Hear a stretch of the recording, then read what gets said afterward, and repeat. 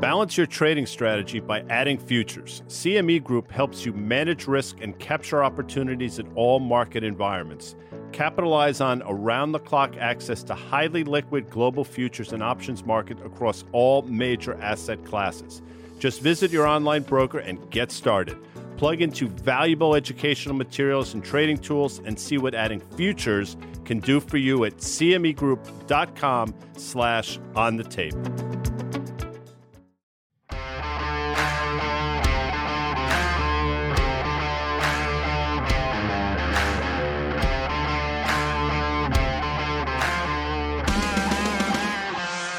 Tuesday, the 27th of June, 1 p.m. on the East Coast. That means it's 10 a.m. on the West Coast. Guy Adami, Dan Nathan, just the two of us today for Market Call. Dan, this Market Call brought to you by CME Group, where risk meets opportunity. Of course, our data provider continues to be FactSet, financial data and analytics powered by tomorrow. Last night, the Brewers of Milwaukee came into Shea for a 4-game set. Down 1-0, tacked on 2, and then held on for a 2-1 victory at Shea. So we'll see how the Mets respond tonight. The Mets now, I think, 7 or 8 games under 500. That's no bueno. Yankees were off. They start a set in Oakland. Obviously, we had some NHL awards. Adam Fox getting second runner-up, or the first runner-up for the Norris Trophy. That was unexpected, but good for him. Yeah. Dan's like, please stop. I'm begging you. But we're here to talk about markets, not the NHL, not the Mets, not the Yankees, and not anything else that pops into my mind. How are you? I'm doing great, Guy. On a night like last night when the Yankees are not on, do you find yourself watching the hapless Mets? Or I'm going to be honest with you. I was flipping around and I found myself watching a little of the College World Series, LSU, just a juggernaut. And then I'd flip back to the Met game. And I will say the outcome made me happy. It's funny. I watched my share of this College World Series, and it was fun. I mean, these guys, it's, you know what the crazy thing about it is? It's like night and day between watching LSU, Florida, Virginia, Oral Roberts, some of those other teams. The makeup of the players, to be very honest with you, is very different than what you see by a lot of the sort of rookies, right? In the majors, it's just a very different game. And then when you hear that plunk off the aluminum bats, it feels like a different game, Much different game. And it's funny you say that because a lot of these guys look a lot older than they are. I think it's the facial hair. But listen, I mean, I guess they're growing the beards for the playoffs, but it's amazing that a college sport ends effectively at the end of June. They just keep pushing the envelope. But here we are. Yeah. Good day for the market. Before we got on, we were talking about some of the dynamics at work. Obviously, the S&P's up, almost 1% last I looked. So it's an encouraging day for sure.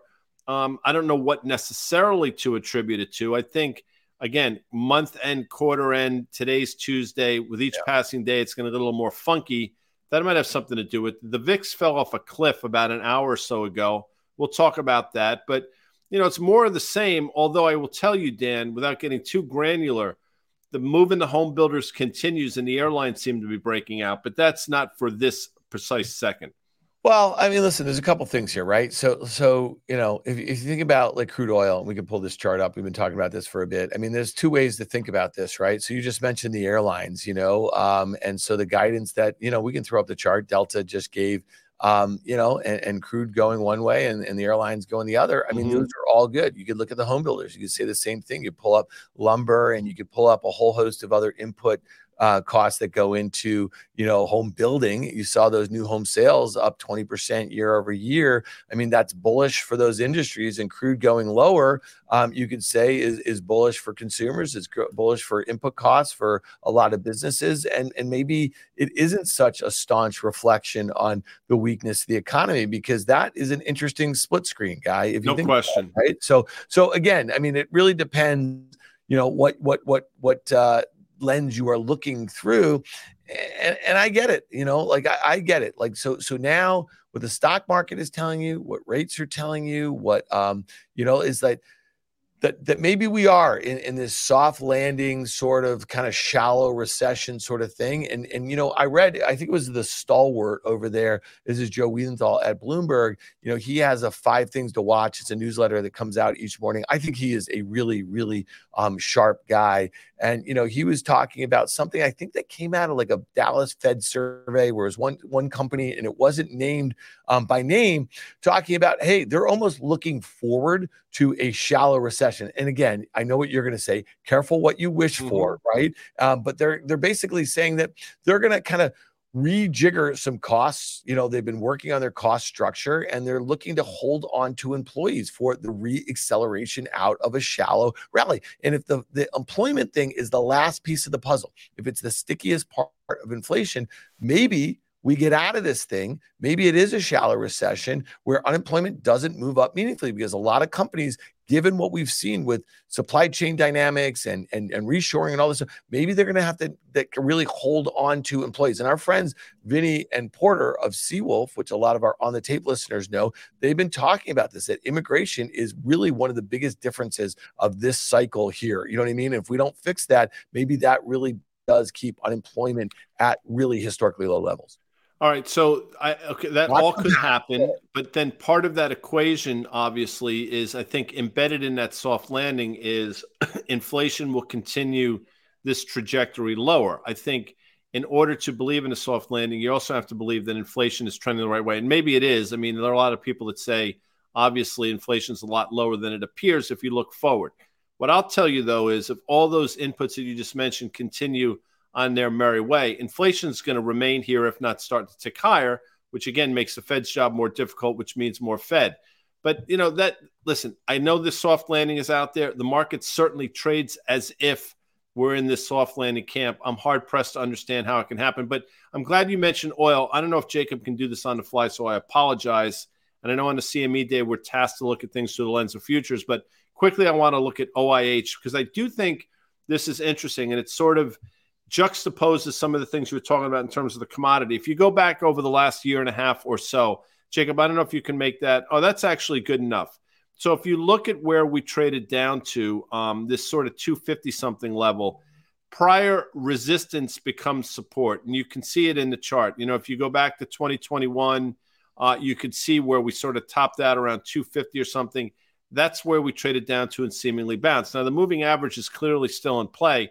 Moving average flattening out now, maybe turning up. So although the commodity is telling one story, the OIH might be on the verge of a move here to the upside. So I just want to keep that out there. And we got a question from Chris L. Chris, thank you. I think he has a cute picture to coincide with this question. Curious, in your career, there it is. It looks like hard for me to tell. That looks like a St. Louis Blues shirt. Probably not. Hard for me. Curious in your careers, when was the last time you saw these mega caps moving anywhere from 2 to 5% consistently every day? I'll take a stab at this and say never. Stocks of these sizes, you're talking about stocks anywhere from $750 billion to north of $2 trillion moving 2, 3, 4% in a day. I've never seen that before. There's some gamification of the market going on, but as much as people will say that's healthy because typically the moves have been to the upside, just remember, Chris, this can happen to the downside as well, Dan. Yeah, no, it's a great point. I mean, if you want to just pull up a day chart of NVIDIA one day, I mean, this stock was down on the day at 11 o'clock, and here we are at 1 o'clock a couple hours later. It's up 2.25%. Again, this is, nearly $1 trillion market cap company, if not right there. And when you just think of just how much market cap is moving around, it went from a dip below $1 trillion in market cap, and now it's, 20 billion above that. This actually guy does speak a little bit, I think, to what you're talking about is kind of quarter end marking, if you will, because to see that sort of intraday move on no real news doesn't make a lot of sense. We're gonna look at some of those mega caps, but let's look at the S&P 500 here. Let's look at the futures, and again, we were 44.60 or so at those recent highs. You look at that August 2022 high, that was a breakout level in late May. We've almost checked back to that. I mean, listen, guys, if you're just trading the technicals, I mean, that's kind of how you do it, right? Like if we were to actually have kissed that level, you see that 200-day moving average all the way down there. Guy, it looks so lonely down there just above 4,000. You see it's flattening out or whatever. Very constructive chart. I mean, again, if you don't want to get too bogged down in inflation and what the Fed is going to do, and and all that sort of stuff, what's gone on with interest rates or whatever. I mean, if you weren't in the camp that there's a lot of headwinds to like growth, and if you look at where valuations are, we quote John Butters over there at FactSet all the time each week in his earnings insight blog. He puts out where the S&P 500 is currently trading relative to its 5 and 10 year averages. We're above it. Does that make any sense to you? Like inflation's coming down hard, and we know that Fed funds, if you look at the CME Fed tracker, right? If we just want to do that right now, Guy, you look where that thing is. I mean, there's like an 80% probability of a 25 basis point hike at the July meeting or so. That makes a lot of sense. If the gap between where Fed funds is and where inflation is, where real rates are, that's going higher. There's so many cross currents here. I mean, again, we've talked about this ad nauseum. It seems there's a lot to be bullish about. There's a lot to be negative about. In terms of the price action, the bulls seem to be winning. The last week or so, notwithstanding, I do think you probably get 2 more rate hikes this year. I'm believing what the Fed is saying, and I do believe that maybe you'll get some cuts in the back half of next year. Then you have to ask yourself, under what set of circumstances is that happening? I don't think the market has nearly priced in interest rates this high for this extended period of time, but that's me. But go back to the prior chart, the E-mini futures, because trading is about levels and just about understanding risk reward. And you said it. Let me be clear. I've been bearish. I remain bearish. So just putting that out there. But if you're looking to trade this thing, to your point, Dan, we did a back and fill right back down to that prior August high effectively, and now we're bouncing. So if you want to play it from the long side, the trade is as follows, I think. You buy E-mini futures here, and you stop out on a close or a break, depending on how you want to look at it, of the prior August high, which, as you said, I think was 43.35. Don't at me if I'm off by a point or so, but you get the gist of what I'm saying. So you have an entry point. You have a very well-defined stop. And I think on the upside, you're looking for continued strength into month end, quarter end, and that's how you trade these markets, I think.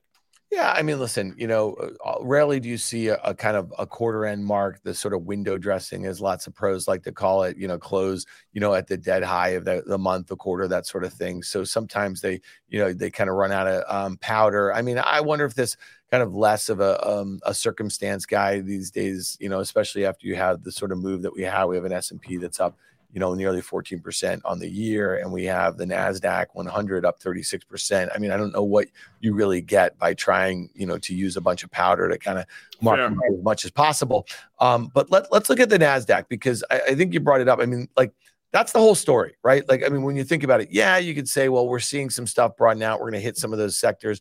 But really, from a weighting standpoint, they don't really do the job. You put a bunch of things together. We've highlighted on Market Call again and again. You just mentioned OIH, but energy stocks, which really have given a lot back of a lot of those gains that we saw, much of last year, that was basically really helping out S&P 500 earnings. And then you also have financials. They both act really poorly. Look at this NASDAQ E-mini, the 100, NASDAQ 100 E-mini futures here. This is really interesting. We didn't even draw a line from those August highs of 2022. You see that uptrend. You see where the 200-day moving average is. If you were to have a handful of those multi-trillion-dollar names, just pull back 5%. You're going to have that NASDAQ E-mini 100 futures. You're going to have them back towards 14,000, right? And that would be that breakout level from August 2022. That would be the third point in this uptrend line. Ideally, I think under what we think is going to happen, you're going to trade down to the moving average. It's interesting. Doug Cass just texted me. Hi, Doug. And he said he pulled some Shakespeare and he said, "A two brute buying futures ? I will not play the role of Caesar, because the next line is then fall Caesar. But I will say this. In terms of that, I think what we're trying to illustrate here is I want to be crystal frickin' clear. I am not bullish, but going back to that S&P chart, the E-mini futures chart, my point is you have a very well-defined risk reward here. If you think, again, if you're bullish, you know where your entry point is, you know where your exit strategy is, and you know what you're looking for, I think, on the upside. That's how you trade, I think, these markets, because it did give you that pullback to effectively that prior high we saw last summer. I will say, again, for emphasis, I think the market's going to break down. So playing from the long side has a degree of uncertainty and danger associated with it, but at least you know your parameters at these levels, Dan. Yeah, and again, we love talking about futures. We've traded them, for a long time. I like the ability to kind of make intraday bets and define my risk using stops, raise those stops, lower those stops, right? Like as the market kind of moves in your direction, but it also gives you the opportunity to kind of say, okay, well, I took a shot there. I look at a bunch of different inputs that help me kind of arrive at that decision, whether I want to be long or short the underlying, and you see what changes and you look for another opportunity to sort of get back in again using fairly tight stops. So I see what you laid out there, Guy, but I also get your wider sort of implication. And the other thing is that as we get to quarter end, we get into July. We know that we have bank earnings that are going to happen on July 14th. A lot of the major U.S. money centers, investment banks here, and they will really kind of set the course, if you will, for earnings season. But I'm concerned about some of these large cap. It's interesting that the sell side, and again, a lot of people will come at us and say, why do you care what a bunch of sell side analysts are doing to their ratings? Well, it is kind of important from a sentiment standpoint sometimes, because let's just use Tesla as an example. In the last week, Morgan Stanley and Goldman Sachs, okay, both massive, investment banks on Wall Street who both bank Elon Musk, okay, one for Twitter and one for Tesla, and their analysts downgraded his stock. Now, yes, there are Chinese walls between investment banking and equity research, but don't think for a second that folks like Elon Musk, who also lean on these sorts of banks for credit facilities and margin loans and, the like, don't think that they don't think about some of this stuff. Mm-hmm. We know for a fact, okay, like you would be amazed in all the years that we've been doing Fast Money, we have heard through the grapevine of CEOs who've heard what we've said. They have, companies, PR companies that track, right, what's going on, what people are saying about their stocks, what analysts are doing to their stocks, that sort of thing. So, it's not a small order when you do that, and especially in a $1 trillion market cap company or nearly that as far as Tesla is concerned. So I just want to, kind of make that point. And then Google is another one today. 2 downgrades in 2 days. Bernstein today, yesterday, it was, I don't even know who it was, UBS. Okay. Like these are something, it's just interesting to track sentiment. And a lot of these firms have big institutions or big retail followings that track these sorts of things. And they change the way FAs at a place like UBS might talk about a company or a stock to their clients. I think that's a good point. So I'm going through the comments. So it's interesting. Guy has never is capitalized. Guy has never been bullish except on gold. Okay, maybe that's said somewhat tongue in cheek, but I'll address it because it's out there. So a couple things. I'll give you an example. Pull up a chart if you can, Jacob. Pull up Pulte Homes, PHM, for example. Look at what that stock has done. Look at what it's done today. I will tell you that we've been resoundingly bullish in the home builders for quite some time. I would say for the better part of this year, probably going back to the fall. That's proven to be correct. Look at a name like Eli Lilly, LLY, for example, that we've been talking about seemingly since we started doing this show. That's been lower left, upper right. We've done a decent job, I think, with some of the energy names. Some of them have pulled back, but the energy hangs in there. And in terms of the broader market, absolutely. I mean, I've been negative since, I want to say, November 2021, when the Fed announced that they were going to start to raise rates. Twice last year, and we've talked about this, but I want to bring it up. If you could pull up an S&P chart, there were 2 times last year where we were resoundingly bullish. The first time happened in June when the VIX traded about 34 or so, and we said it on this show that signal was a time to get into the market, probably rallies anywhere from 15 to 18%. That's exactly what happened. And then again in October, when the VIX traded to 34, and we said the same thing. By the way, that was the same time when people were talking about Chinese stocks being uninvestable. Go back and look at the low of Alibaba, and the market proceeded to rally 18%. What's caught me off guard is the subsequent move since the middle of December, late December into January. And I say it all the time. Yeah, I've been wrong with that without question. But we have been bullish in some individual names in some sectors along the way. So if you're going to throw stuff out there just to throw stuff out, I got thick skin. I mean, you can say anything you want, but try to be somewhat accurate. Anyway, back to you, Dan. Back to me, Guy. That was a nice little rundown here. Listen, you know what? Again, I go back to this is like, we're here. You know, we are very fortunate that we have, you know, an audience for this sort of stuff. You and I've been doing this for a long time. We traded very actively for many, many, many years. We're still very involved in markets. We have the ability to talk on CNBC, on our podcast, on Market Call here, and we're just trying to be very accessible. I mean, you can cherry pick whatever you want. I think there's very few folks that talk as frequently as we do about markets who are as transparent about our views and about when we're wrong. And so, like, to me, you know, like, that's a really important part of this whole process. Let's go over here. The folks over at Bespoke, you know, Bespoke I do. Investment, they are they got a lot of great data that they put out every day. There's obviously a subscription product, but they also put a lot of really good stuff out on social media. And I thought this was kind of interesting. You know, we've been tracking a list of very, very overbought single names. Here's the NASDAQ composite over the last 12 months. You can see it's at its wides, 34 days. They also make the point, I think, in this Twitter thread that there's been much longer periods, right, where the NASDAQ has traded this overbought. But let's just get into some of the individual names, because I think it really is important, you know, back to that NASDAQ futures chart that we're looking at. It is really important, those big components. We know that those top 7 stocks, I don't have a name for them just yet, but I'm working on it, Guy.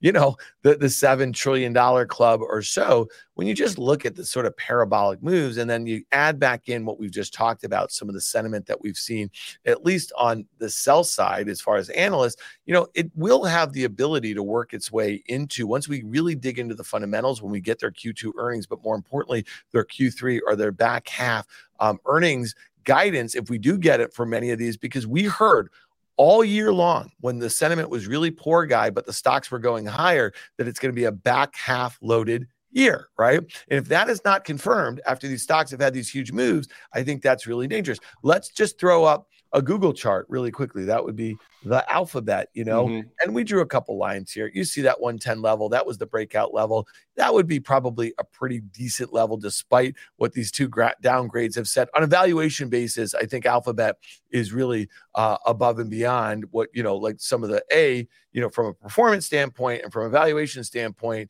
they've really lagged some of its mega cap tech peers. I guess the worry is that a Microsoft takes share, or the cost to compute, or their move into just accelerating, let's say, the performance of Bard is going to weigh on margins. The spending is going to go back up. Thoughts here on Alphabet, because this is one, if you were to break that 110 level, Guy, and it was headed back towards that 200-day moving average, I think this is a stock that you want to dollar cost average in my opinion. It's interesting. I don't know if we could do a longer term chart, and I'm sorry, Jacob, to do this, but Google, we talked about it on Fast Money last night, and we'll break it down a little bit here. That's a stock actually on valuation. You can make a pretty compelling case. And I think, you know, Karen's done a good job. You have as well. You actually were talking about getting long Google, I want to say, in the early spring. And the flip side of that was probably a Microsoft short. So they probably wound up being flat. But look at this move here quickly. You know, you're talking about an all-time high in Google, the subsequent move lower. The move we just saw is basically a 50% retracement of that entire range, that high, the recent low, and here we are. On valuation, you can make a pretty compelling case. On technicals, you can understand, if you go to that prior chart that Dan just had up, how we can start to break down a little bit here.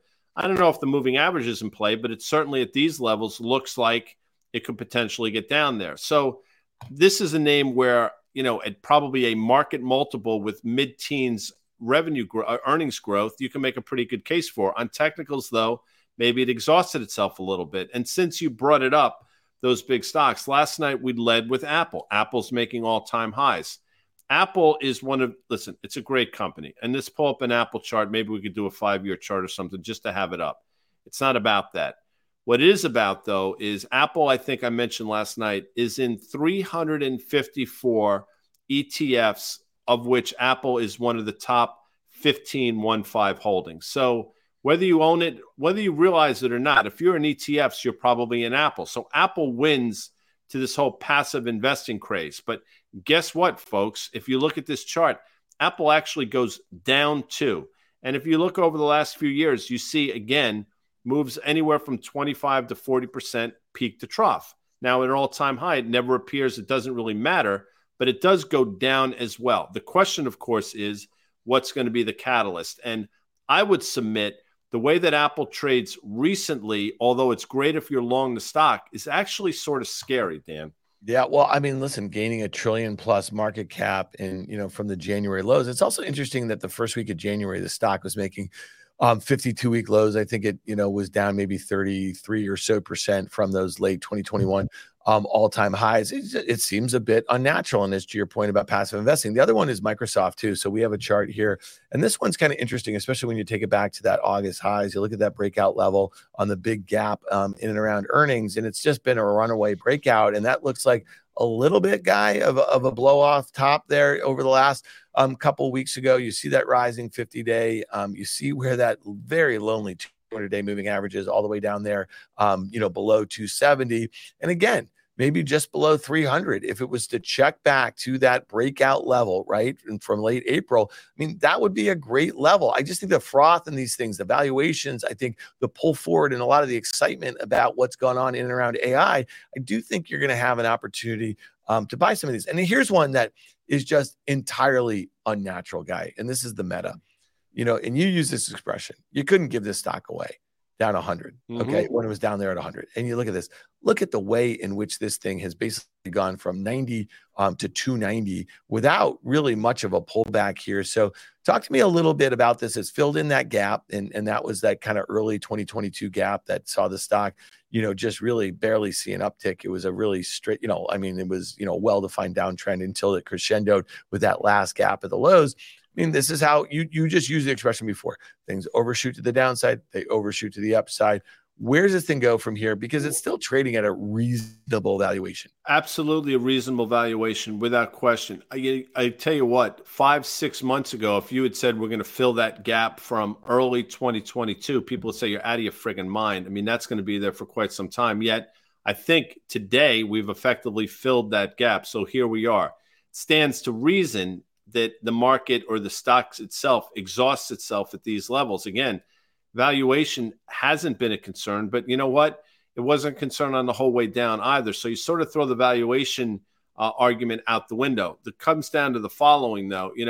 The ad supported model, and quite frankly, is there still growth? And what's going on with this whole metaverse? Have they completely bagged it? I think the stock went down precipitously because Facebook induced it. Was a self-inflicted wounds on the way down. They're the benefit of money flows now and the fact that they don't even bring up the metaverse. But at a certain point, to your point, it will exhaust itself. And this is as logical a place as any for it to do so, Dan. Yeah, it's funny. Somebody in the chat brought up like Upstart and Carvana and the moves that they're having here. And I think it's interesting, like this is also could be like sort of some of the quarter end goofiness, in this sort of environment. You want to look towards things that you think are squeezy and you can get, shorts to cover and that sort of thing. I mean, this is, this was a game, in the markets that I used to be very active in, just kind of looking for pressure points and levels in which, you could kind of get stocks moving at different periods in time. And again, there's nothing fishy about that. I mean, people who look at the markets intraday are, you're obviously looking to kind of, take advantage of some of these sorts of moves. I'm looking at my main FactSet machine and it feels like, just rip roaring here, Guy. And so all of the sorts of things that kind of worked earlier this year seem to be back in play or so, which brings me, let's talk about yields a little bit here, because we just talked about it relative to inflation, that sort of thing. Let's pull up a 10-year yield. And, David Rosenberg over at Rosenberg Research in his morning note had a really interesting comment about how, with where Fed funds is going and the move that we've seen in the 10-year, like something's kind of got to give. And, we talked yesterday a bit about on our market call-in show in Sirius, which we do on Mondays at noon. Check that out, people. But just the length in which or the duration in which the 10 and the 2s have been inverted. Mm-hmm. And, here we are at 100 basis points. I mean, it's just hard to fathom in our careers that we've seen this sort of inversion, and then the price action subsequently in the stock market and the valuations in which investors seem very comfortable with, how that is going to resolve itself in a way that is kind of palatable, especially after we had a pretty vicious bear market that started in many parts of the stock market in 2021, in the middle part of that, and lasted all the way through 2022, in which one of the things that I think you and I have just been really clear about, the way in which the market turned by just the calendar turning in 2023 is the thing that really kind of has me a bit perplexed. Yeah, no question. Again, and we've talked, but I think we've been pretty clear. It's definitely taken me by surprise. But to answer your question about yields, I mean, an inversion of this magnitude, again, the most inverted we've been in probably 4 decades or so. And the fact that we went to 1.1% inversion, back down to, I think, 40 basis points. And now here we are right back again. I mean, that does not speak to a robust, healthy economy at all. Now, people will be out there and saying, as part of the bull narrative, it's different this time. My comment back is, yeah, it's probably worse this time. And things will break along the way with an inversion of this magnitude. And it doesn't feel necessarily like it's going to stop because, you know, as the underlying economy continues to soften, by design, by the way, that's what the Federal Reserve wants. It stands to reason that 10-year yields are probably going to go down. As inflation or the components thereof continue to be sticky and persistent, stands to reason that 2 years probably going to remain elevated. So listen, where can it go? I don't know. I mean, we could be looking at 5% and 3.75%, something like that. You know, I don't know how it's going to resolve itself, but it's headed to a theater near you. And if you think that's not a big deal, then you continue to stay long, you know, blindly stay long stocks. It's worked so far, but there will be something, there will be a catalyst that I think the market comes to realize is a big deal. And what surprised me is the duration with which this lasted. And again, the market being somewhat impervious to all the things that we've been trying to point out. Yeah, and let's just pull up the 10-year. And I think our good friend Carter Braxton Worth would probably say the 10-year yield at 3.75 is probably a pair of twos. You see that kind of pennant formation it's making. You see how it's held its 200-day moving average. You also see that kind of like 330 level or so, which we bounced off a lot back in April. In May would be supportive of a move back towards that uptrend line. But again, it would be something that is somewhat inconclusive. I think on the flip side of that, the US dollar, the Dixie guy, if you look at this thing, again, you can draw that downtrend. It doesn't really matter. You see a series of lower highs here, but you also see like a little mini uptrend. So maybe there's a little pennant forming there. But if the 10-year and the dollar were to go lower, I mean, those are things that might be supportive of equity valuations. But then it comes back to what is the Fed doing on the short end, that sort of thing. And we see the effect that it's had on crude. You see the line that we've drawn here at 70. We've talked about that sort of level. I mean, this one really feels like, though, Guy, and I know that, you know, what you just had to say about OIH and the like here, it really does feel like crude is you know, it goes back to, we had Stuart Kaiser from Citibank on Fast Money last night, and he mentioned something, and we've talked about this a lot. You know, you've seen that cut in production from the Saudis, and you didn't see crude oil rally for more than 6 hours or something like that. It really does feel heavy, and that goes back to, you can look at it in two different ways. Maybe it's really good for corporate earnings and for margins, input costs going lower. And maybe that's great where U.S. multinationals, the dollar going lower and yields going lower, all of the above, right? But there's another way to look at it too. But right now, it seems to be that equity investors don't seem to be bothered with an S&P that's trading about 19 times, which is actually, you know, above that 5 and 7 year average. Now, there's so many, again, we keep bringing up the amount of cross currents out there. I mean, crude oil is one of them, clearly. The commodity can't get out of its own way. Just when it looks like it's going to sort of make that next leg higher, it stalls at somewhere between 73.5 and 74.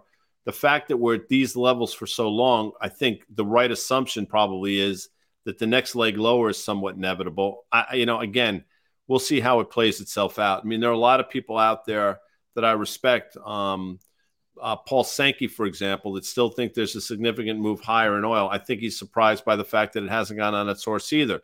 The dollar that you brought up, you're correct to bring it up.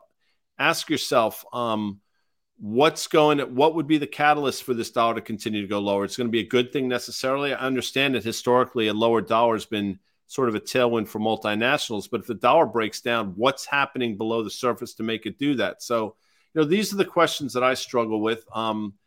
the answers I've come up with have been right for some, wrong for others. But that's why trading is so difficult. We're trying to sort of illustrate and point out some of the things that we see sort of fly in the ointment. It's easy, I think, just to sort of blow hot and cold with the market every day. That's something that, I think it's sort of an anathema to what we try to do here. Yeah. And listen, you know what? I'll tell you this, guy, I will come around if we were to have, like kind of meaningful 5 to 10% sell off at some point in Q3. I mean, one of the areas I think I would buy energy. I might buy financials on valuation if we were to kind of retest some levels that we have seen in the, in energy, a little different level than what we probably have seen in financials. There's definitely names in tech. I mean, I am not just poo-pooing what's gone on with this phenomenon with AI. I mean, there was a tectonic shift with the introduction of this GPT-4, but I do believe that that's going to be the sort of technology that's going to be embedded in lots of other products and services that won't really be commercialized for a while. Do investors tend to look forward and say, okay, well, this is why I want to own such and such?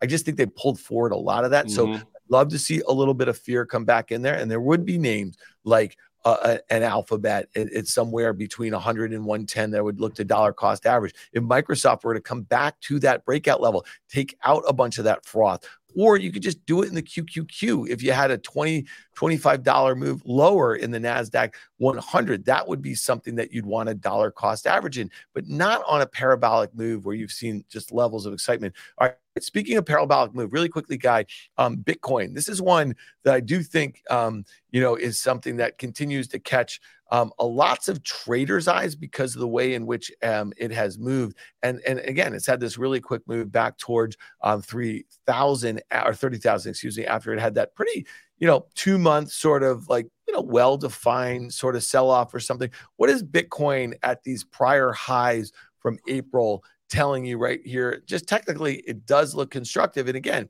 this is, a 500 or so billion-dollar market cap. And I think you could think of it as one of these high growth sort of names that might be speaking to something that is scratching an itch for many risk-taking investors at the moment. So it's a couple things. I mean, look, obviously some of these institutions getting involved, there's a seal of approval associated with that. So you can understand where the buying's coming from, which I get. The flip side of the coin is I'm surprised that given the hawkishness of the Fed and the fact that they seemingly are trying to do the right thing, that Bitcoin has been as buoyant as it's been over the last, basically few weeks. So I've always believed, whether correctly or not, but it's just my belief that Bitcoin is basically an overlay of the Federal Reserve. I've said it a long time. We can put up a longer-term chart. I don't know if we can or not, but again, it's not coincidental that Bitcoin topped out around 66,000 or so, right around the time, late fall of 2021 into early 2022, when the Fed reversed course. I don't think that's coincidence. We've said it.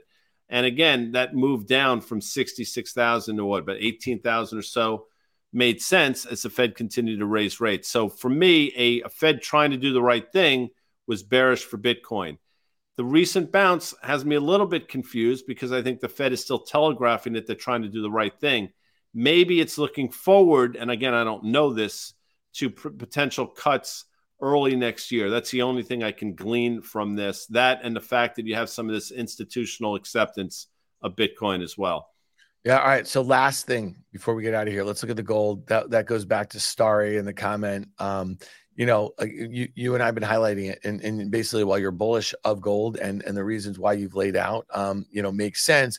Right now, the price action is not particularly great. It's a technical breakdown. If you just look at that uptrend that's been in place from that kind of level in November, you see that 200-day moving average, 1857. We've been talking about that a little bit. Has the digital gold stole a little bit of the thunder of late, especially for speculators and the reasons why people look to buy things like gold and Bitcoin? Yeah, it feels that way. And again, Jacob, I'm sorry for this, but it's good to have, if we could put up a longer term chart where we stopped at, unfortunately, is where obviously we stopped at prior. So the technicians will look at this and say, bit of a textbook double top. There's no reason to be long this thing until it gets down to potentially the moving average. We'll see, but you could see those tops there. So the price action, yeah, you're right, Dan. It's not particularly good. What I take some relief in knowing is you still have that central bank buying. That's not going away anytime soon. And I still think it's supportive of the price. It hasn't been recently, and you're right to point out that the moving average is in play, but I'm going to still remain a bearish thesis in the gold market, Dan. Yeah. All right. Well, I think we covered a lot of ground here, we did. Guy. We didn't talk about, what didn't we talk about? We actually talked about the Brewers. EY from SoFi is going Thursday night. That'll be the final game of that 4-game set. As I mentioned, the Yankees are in Oakland. This is where the Yankees really need to sort of make up some ground with these next few games they have out west. And then I think they play St. Louis. So not particularly good baseball teams. But listen, you got to play the games that are in front of you, right, Dan Nathan? Matter of fact, although I hate that expression, trade the market that you have. I didn't say that. I know. The games are in front of you. I know. Okay. Well, we had a lot of fun. We laughed. We cried a little bit. We took some questions. We appreciate all of you guys being here in the comments, and especially when they're generally nice. And listen, we get good, we get bad. Listen, I can roll with it. It's all good. I'm like Chris Christie says he's a thick skin. He's got a lot of it, by the way, but he does have thick skin. But that's it for today's market call. I want to thank CME Group, where risk meets opportunity. FactSet, our data provider. Thank you, audience. Amanda, Jacob, Steven, Kylie, Millie, back at EC. Back at the current studios doing yeoman's work. We'll see you tomorrow, 1 p.m. Eastern for Market Call. See you later, folks. See you later. Thanks.